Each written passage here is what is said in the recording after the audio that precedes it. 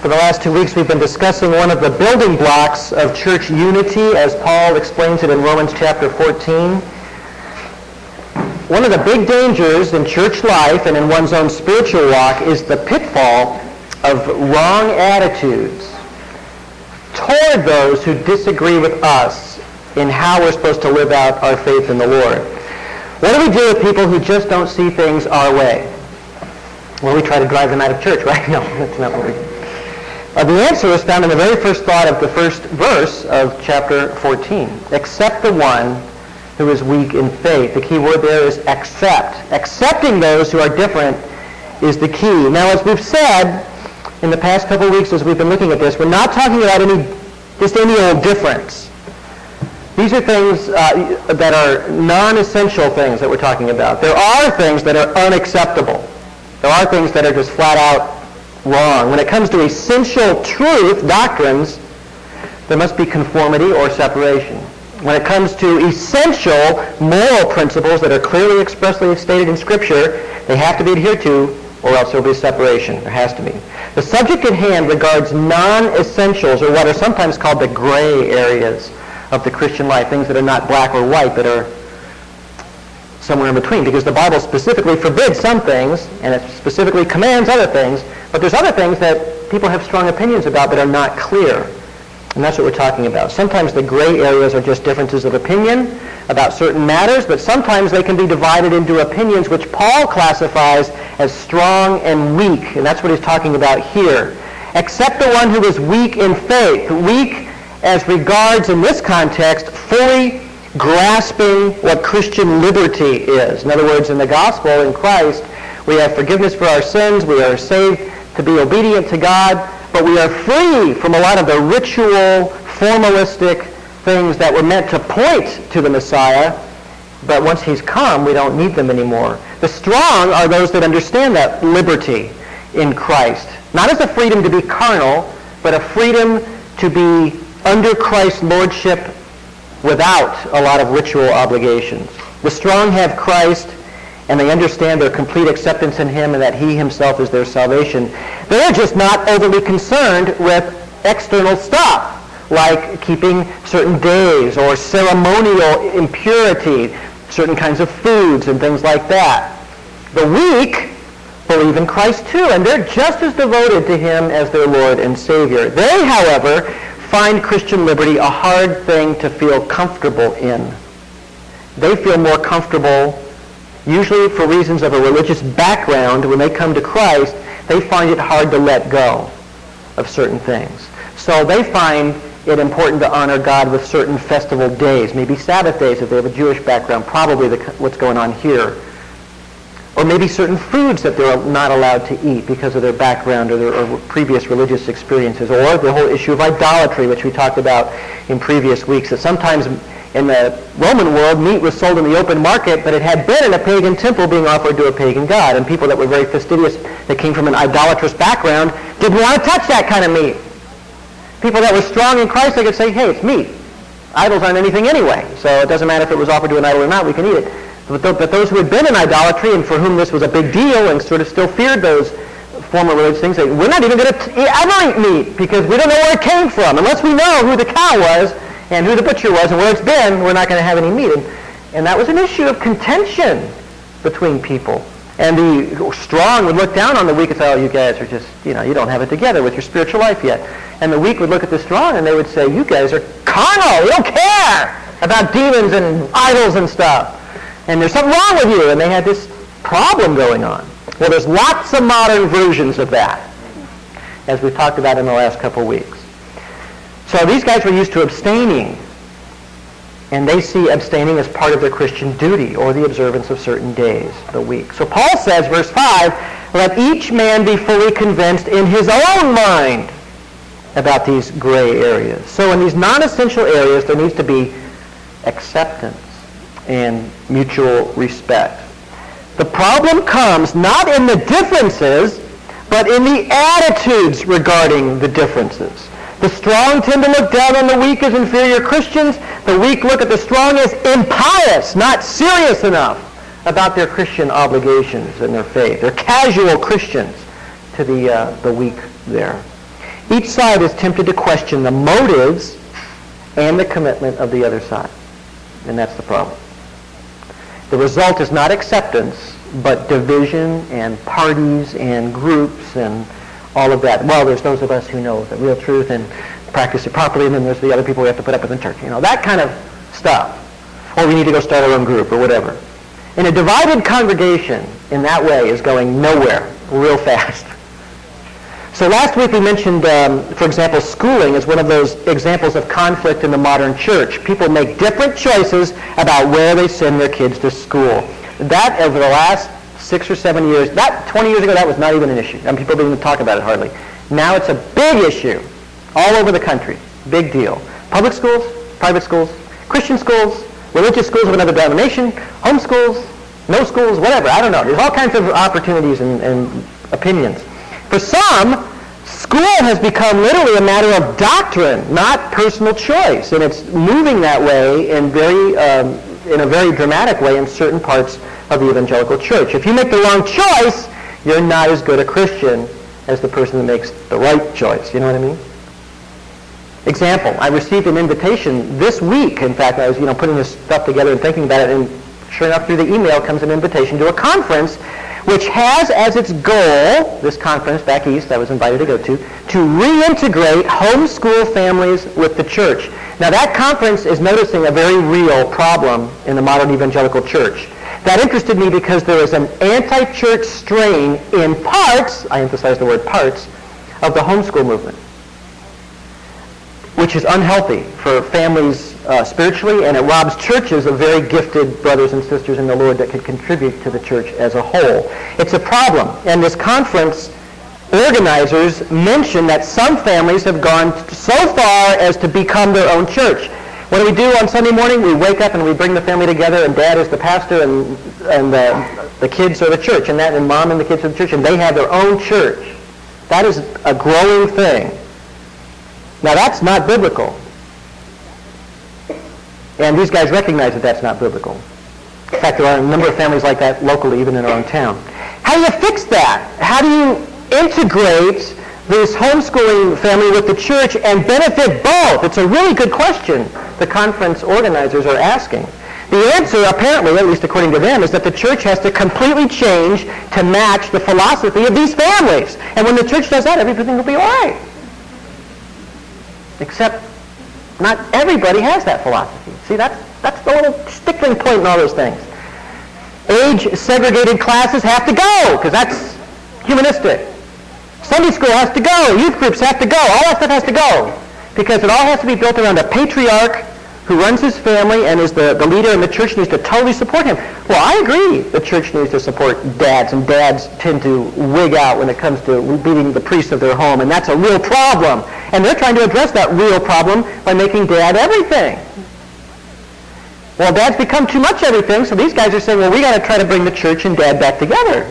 These homeschool patriarchal families and the evangelical church need to be remarried. But the church is going to have to change and adopt this philosophy that the homeschool families have. It's just one of these interesting modern church problems, It's just, where do you go with all this? How do you make everybody happy? And they believe, these conference organizers, that worldly methodologies springing from secular education have molded the church in the 20th century. And those things have to be removed. That's what they really sincerely believe. So how do you deal with that? And right there, when you say worldly methodologies, and there are churches that do use worldly methodologies, that's a legitimate thing to talk about. But once you say that, you've made a separation, right? You've questioned motive, you've questioned where it's coming from, you've questioned a lot of things. See, this becomes a really interesting topic until you start questioning motives. In fact, let me read you a paragraph from what I was sent, describing church from the standpoint of the patriarchal homeschool movement. He says, sadly, now he does criticize the families that go off and be a church all by themselves. He criticizes them, but then he says this, sadly, many churches have taken it upon themselves to actually persecute families who want their children to worship with them rather than attending kiddie church, or who will not participate in the church youth group or Christian school. The debt burden carried by many local churches and the perceived need to subsidize the debt by bringing in new members through ever more innovative programs, youth groups, and church schools only makes the matter worse. Parents who object to such activities are deemed troublemakers. The church leadership is tempted to adopt a dictatorial approach which includes squashing anything which questions the methodology for church growth that they learned in seminary. Now, if that was really true, and it might be true some places, that's sad if a church acts like that towards a homeschooling family. But I suspect it's not that way. Phrases like kiddie church, when you're talking about having a separate time where the children can go out and have an age-appropriate lesson, is a cut, right? I mean, that is meant to be a cut, that's a shallow form of spirituality.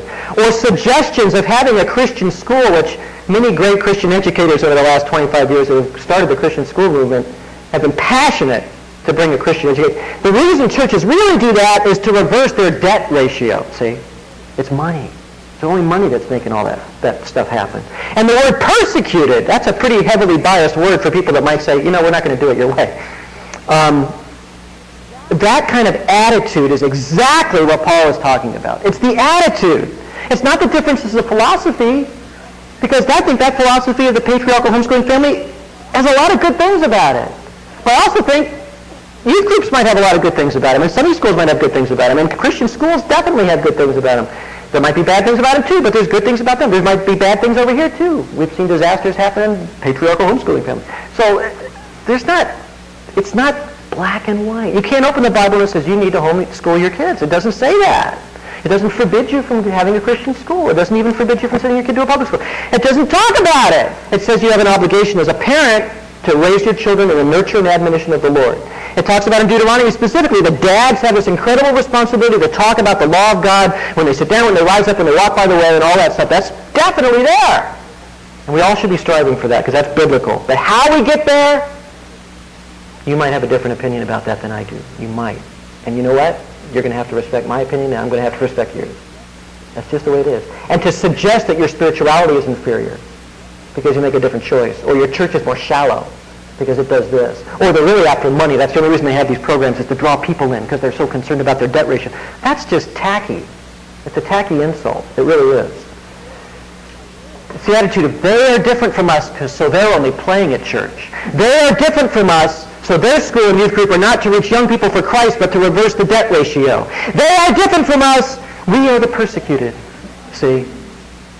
That's a wrong attitude. That's a wrong attitude. Now, honestly, I think these folks may be saying important things. It is always wise to think about the impact of methodologies, even if they've been around for a long time, on families, on people's spiritual walks, on discipleship, on all of that stuff. That's important to rethink those things and be challenged in those things. And I'd like to hear their arguments for doing things differently. I'm totally interested in that. But not at the expense of judging my brother or the person that comes to a different conclusion. And you know what? I've got a great sarcastic ability in my life. I used to be a master, and I still can pull it out when I need to, right? But that's not right, though. I mean, it's easy to tear down other people like that. It's for people that enjoy doing it and are good at it. We are not talking about heresies or sins or anything like that. Just youth groups and Christian schools. See, that's all that they're talking about. But because that's what it is, and it's different from their philosophy, it has to be a less spiritual thing. Bad place to go. Verse 6, Romans 14. He who observes the day observes it for the Lord, and he who eats does so for the Lord, for he gives thanks to God. He who eats not, for the Lord he does not eat, and gives thanks to God. For not one of us lives for himself, and not one dies for himself. For if we live for the Lord. If we die for the Lord. Therefore, whether we live or die, we are the Lord's. For to this end Christ died and lived again, that he might be Lord, both of the dead and of the living. But you, why do you judge your brother? Or you again, why do you regard your brother with contempt? For we shall all stand before the judgment seat of God. That's it right there. Acceptance is the key. I found that paragraph I read to you fascinating because we have had to deal with some of those exact issues in our own church. I remember very well discussions we had with the deacon board a long time ago not to overemphasize or push people into the children's church program, which some of the kids are right now. Because some people like to have their children with them in the service. And we said, make sure you're not making people feel uncomfortable about having their kids in the service, because we think that's great. But But some people actually want to hear the sermon, and when they're wrestling with their 5-year-old, see, the person who has total control over the family can say, well, if they had control over their kids, that wouldn't be a big deal. But you know what? Sometimes those squirmy 5-year-olds are just a hassle. And I have we've invited people to church and watched them fight their kids all the time in the back and never heard a word that was said here. Never participated in the worship, because all they did was fight their kids the whole time. It's not evil for them to make the choice to move their kids to an age-appropriate lesson. It's not bad. And it's not bad to keep them in here and us have to put up with some squirmies now and then. That's not bad either. Both have a good point. Both are fine, legitimate options. It's not a lesser form of Christianity to have your kids over there, have your kids over here. It's just different. A different choice. And accommodating those people's choices to concentrate on the sermon has nothing to do with debt ratios or anything else. But we want to be sensitive to where everybody's conscience is, see? So I've got some news. This is just general now. It has nothing to do with children's church or anything. If you have found a better way than whatever else we're doing, you haven't. If your better way does not include acceptance of those who differ, respecting fully their conscience, and has love behind it. You may have found a better way, but it's not a better way if you don't do those things. If you can't accept people that are different, if you can't love them, and if you can't respect fully their conscience, it's not a better way. So without these things, your better way is only wood, hay, and stubble, as we talked about last time, on the Great Judgment Day. Even if it is a great idea. So don't forget that, ever. And as long as you're in this church, please don't forget it. At the same time, I say to the person that has a better idea, pursue your better idea passionately. And see how it goes. Work it. Share it. Be vigorous about it. Let your conscience be a determiner for how you want to work your life and arrange your situation and pursue the Lord. But as long as we're all for the Lord and the decisions that we're making, we have to respect where each other is. That's what it's all about. Don't just assume your conscience is a determinative conscience for everybody else. That's where the problem comes in. Now, these principles of acceptance, respecting conscience, and love may at times make very heavy demands on us. Love and liberty do not always walk together. Love and liberty do not always walk together. Liberty is wonderful, but liberty in Christ is mainly about me.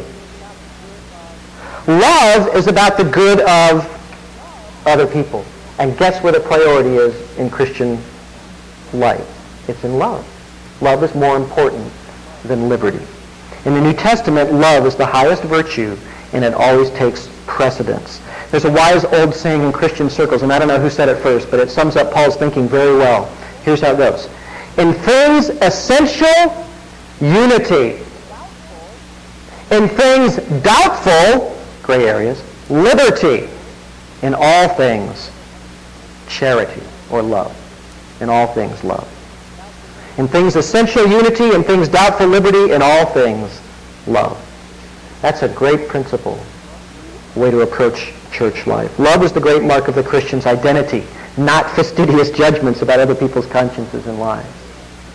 Let's turn back to Romans 14 here. Last week we ended at verse 12. Let's pick it up at verse 13.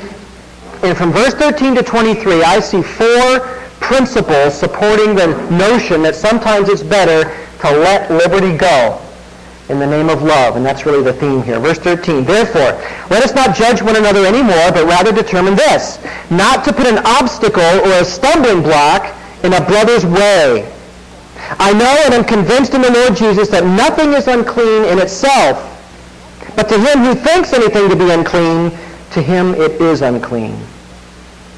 For if because of food your brother is hurt, you are no longer walking according to love. Do not destroy with your food him for whom Christ died.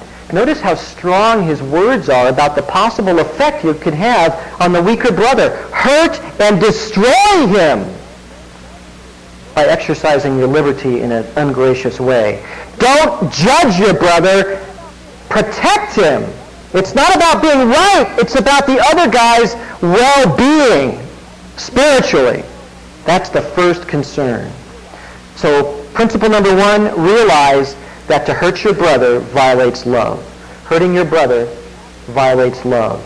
He's asking the strong, those who know their liberty, verse 13, to change their whole view of the weaker fellow, the one tied up with rules and rituals that are not really matters of holiness, but just his own personal preferences or his comfort zone or whatever how you want to put it. Don't think about your superior view, he says. Think about what might happen to him if you flaunt your liberty in his face. That's what he wants you to think about. Not, I'm so much more sophisticated in my Christian life than this poor measly fellow who can't do this or that. That's not the way to think. Think, could I hurt him in something that I might be doing? Could I upset him or cause division or problems? He might stumble. You might trip him up in his walk with Christ. That's not love. Love wants what's good for that fellow. And Paul says in verse 14, he says, I agree with you. He says, to the strong, I agree with you. There are no unclean foods anymore. You're right, but here's what you need to understand. But to him who thinks anything to be unclean, to him it is unclean. See? That is how significant the individual conscience is. We don't give enough room for that. That person who won't eat meat from the market because it may have been offered to an idol, his conscience tells him it's defiled. So it is. It's against God to him. So it is.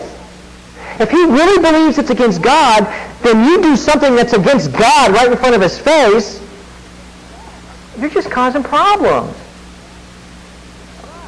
Paul says in verse 14, I agree, but to him who thinks it's unclean, it is unclean. So what do?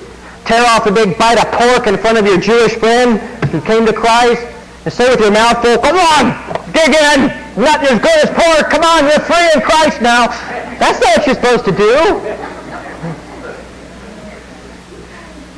What's going to happen to that guy when you do that? Even with your mouth closed and chewing it delicately. What's going to happen to him? A dark cloud is going to descend over him. He could have any number of reactions. Disgust, shock, pain in his gut, anger, confusion. All kinds of reactions are possible. He could be just devastated. He might break fellowship and walk. I have an acquaintance who was attending a church where liberty was heavily emphasized. But at some point, liberty can just become boundless, like no limits. And as it was told to me, these pastors who have a radio show here in Southern California and also pastor a church decided to have a 70s retro party. And one of the pastors, according to the story, as I was told it, everybody dressed 70s and they had 70s music playing. They had a 70s party at a church. Okay, all right. Liberty, right? In one corner, a TV was playing Saturday Night Fever or something like that. And on the stage, the pastor had a can of beer in his hand and was singing songs from AC/DC's Highway to Hell album. Now, it may be that these guys had the liberty to do that. It may be. Although I would say it's a very dark shade of gray, if that's what it is, okay? And maybe it's beyond the pale. Maybe it's into the black zone, just based on elder qualifications like be dignified. I'm not sure. But Timothy and Titus, But they saw it as liberty. Okay, well, my acquaintance, my friend, couldn't handle it. And frankly, he lost respect for his church leaders in that situation. And eventually he left the church. And it certainly caused confusion in his heart and pain to see that. Now, I would have left too, by the way. But obviously, that's an extreme example. But it really happened. Flaunted liberty. But liberty is not to be flaunted in the face of those who are more tender. That's wrong. You could hurt or even destroy a brother or sister by violating their conscience. A Christian that saw that in church leadership might quit church forever. And that's just wrong.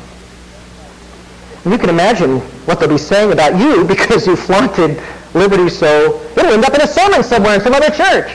They might say you are casual and unconcerned about Christ. That might be their assumption. That might be the way their story is told. You don't want to do that, do you?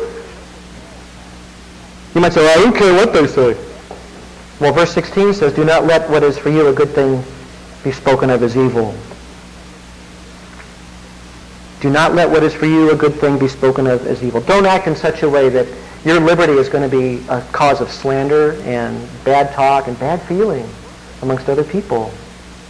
It's not worth it. It's not worth it. Even the divisive feelings work against God's purpose in the church. So Paul says, think about the nature of God's kingdom then. He says the gospel, what it means to you, what it's all about. Verse 17, for the kingdom of God is not eating and drinking, but righteousness and peace and joy in the Holy Spirit. Food isn't what the kingdom's about, whether eating or not eating. That has nothing to do with it. It's about righteousness, which means being right with God and doing what's right. It's about peace with God and with one another. It's about joy in the Holy Spirit and abiding gladness, living in God's good grace. It's not about food. It's not about enjoying the food or not enjoying the food. It's not about partaking or not partaking. So principle number 2 is prioritize the kingdom of God. Prioritize the kingdom of God.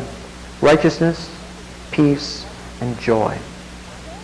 So what do hurt feelings and shocked consciences and dissensions have to do with those good things? Righteousness, peace, and joy? Nothing. They have nothing to do with them.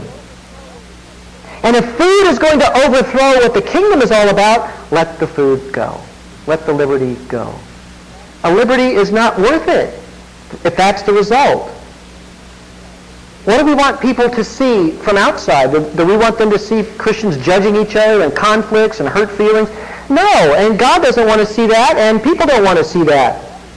But righteousness, peace, and joy, that looks good to everybody. Verse 18, for he who in this way serves Christ is acceptable to God and approved by men. So serve Christ by majoring on those things and put all the rest of the stuff in some other category, which can be let go easily if it conflicts with these things. Principle number 3, verse 19. So then, let us pursue the things which make for peace and the building up of one another. So, third principle, determined to build, not tear down other people. Determined to build, not tear down. Pursue peace and edification. You know what an edifice is? It's a building, right? Edifying someone is to build them up. That's the idea here. Here again, it's our thinking and our goals. You know, conflicts often arise from just sloppy Christianity. By that I mean just reacting. Oh, somebody does this, says this. Oh, I react to them. You know, because I'm not really planning anything. I don't have a goal. I'm just sort of existing. I'm a Christian in the church. Oh, what'd you say? Oh, no. You know, we start a fight. And feelings lead us because we don't have a purpose for being there, for what we're supposed to be doing. Offended sensibilities just drive away thought and reflection. We don't plan or think about anything. But when we have goals in mind, when we have something we're pursuing, that puts feelings and emotions in a proper context, and constructive things can happen. So our Christian life is not to be a reactive one, but a conscious, deliberate, focused pursuit of what? Peace and building up other people.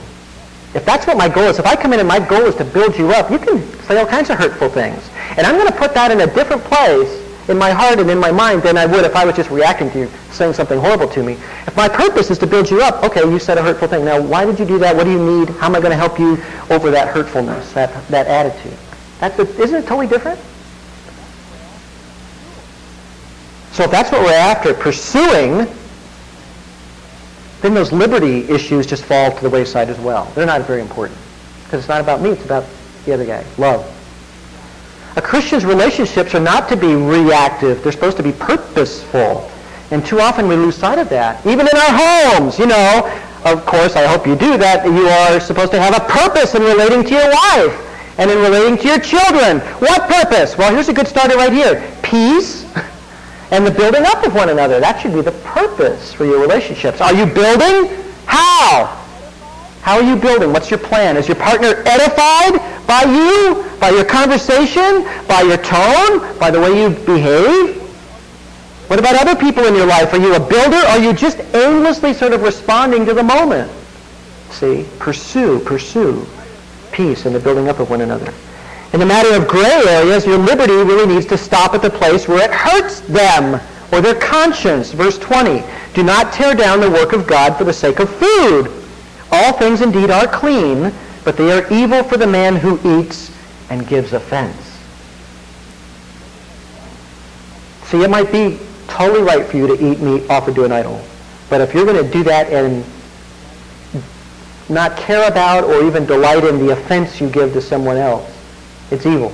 Suddenly that clean thing has become a cause of evil because you're evil in your attitude about it. So Paul agrees, all things are clean. You do have liberty in food, but what is clean can become evil if it hurts someone else. And people are more important than food. Not too complicated an idea. Verse 21, it is good not to eat meat or to drink wine or to do anything by which your brother stumbles. Don't cause your brother to stumble.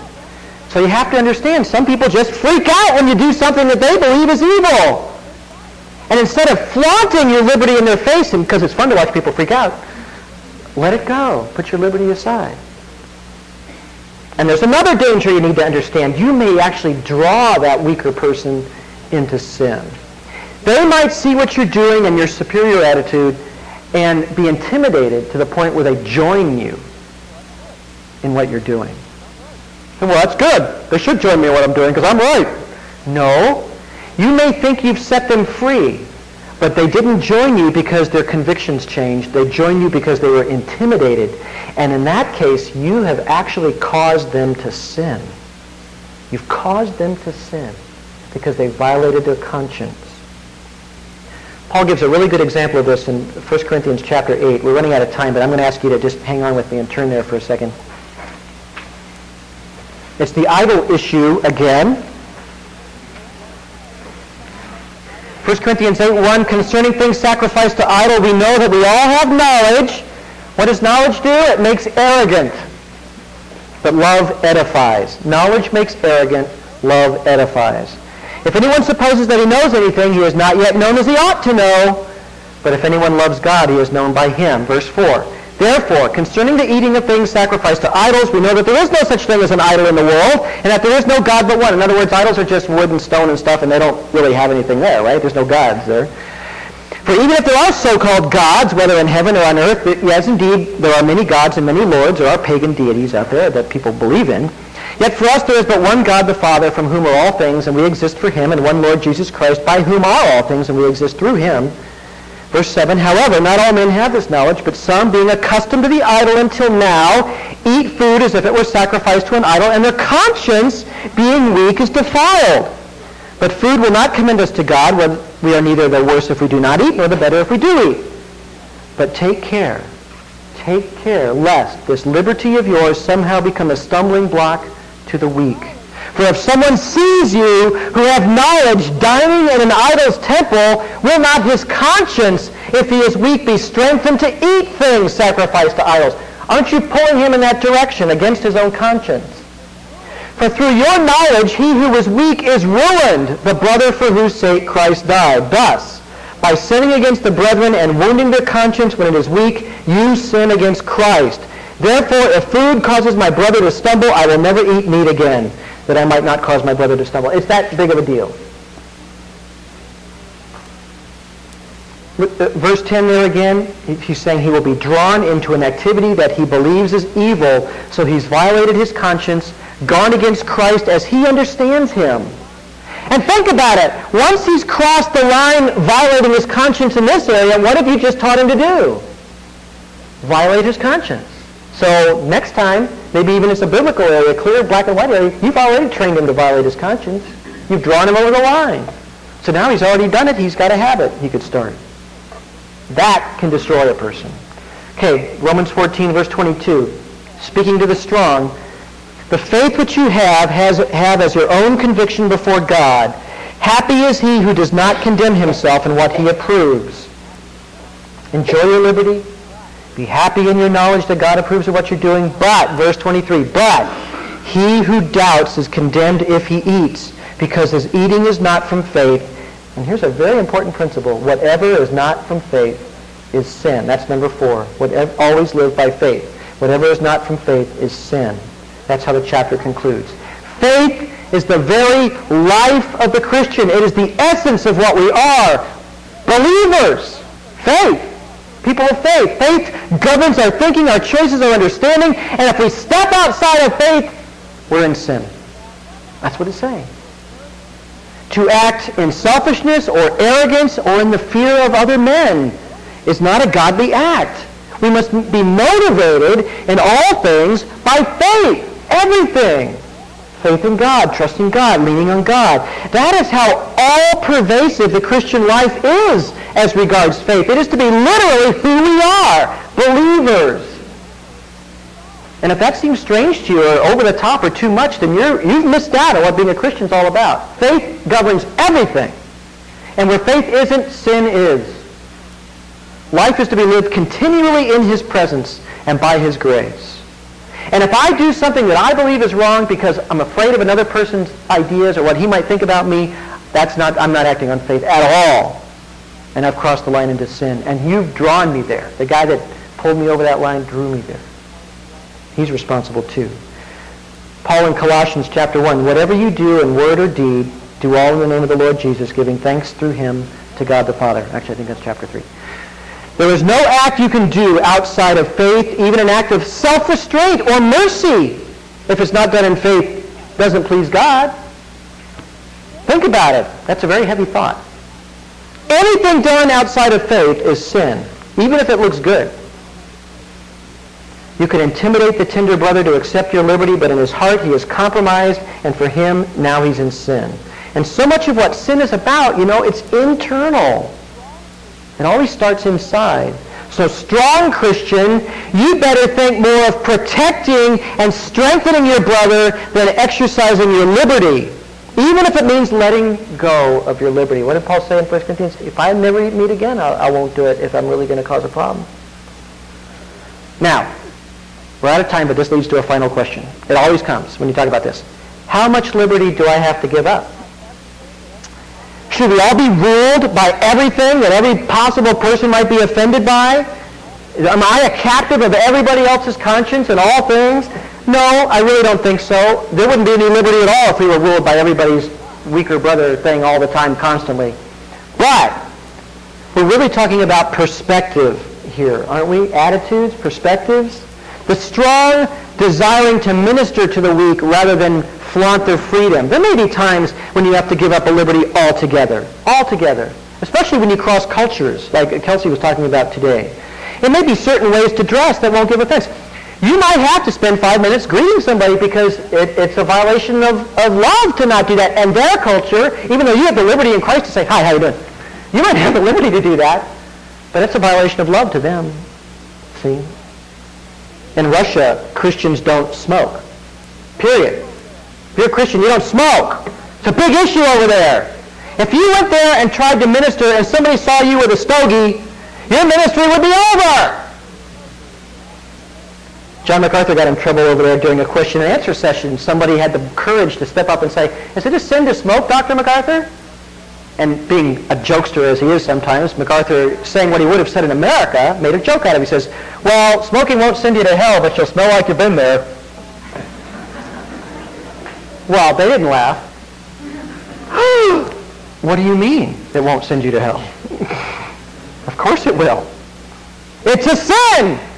A whole nation of weaker brothers. And he offended all of them. It's a classic example. Try telling people smoking is a sin in a tobacco country. If you go to South Carolina and you say that it's a sin to smoke, they'll throw you out from the other side.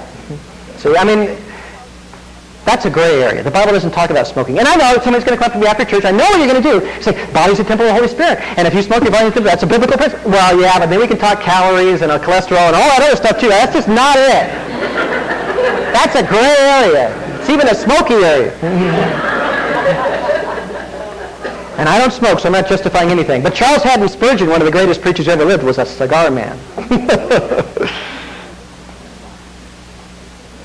So I'm sure I just pricked a healthy conscience person right now, right? Generally, our liberty should be curtailed in reasonable ways. When we know that we're causing a problem, if we know that's an issue maybe in public, we shouldn't be doing something. Smoking in church, that's a different thing than in your own home or whatever like that kind of a thing. Certain groups, cultures, obviously, it's primarily an attitude toward the weaker brother, a concern for his good that is genuine and sincere. I would not let everybody's opinion govern my life. That's not the point. But I would, first of all, realize that to hurt a brother is to violate love. Secondly, that the kingdom matters a lot more than my desires and my liberties. Third, that I would rather build people up than tear them down. And four, I will live and want my brother to live by faith, always. Always. Those four things I know for sure. When these are my concerns, then the Lord's going to help me know when it's the appropriate time to let something go or to be more careful or whatever, because I'll have the right attitude. That's it. Let's pray. Father, we thank you for the great power of your word, the truth of it, our liberty. What a wonderful thing we've been given, and yet what a great obligation of love we have to those who might differ from us. We thank you for being such a gracious and merciful Father. Lord, as we celebrate the Lord's table together now, we just ask your blessing in Christ's name. Amen.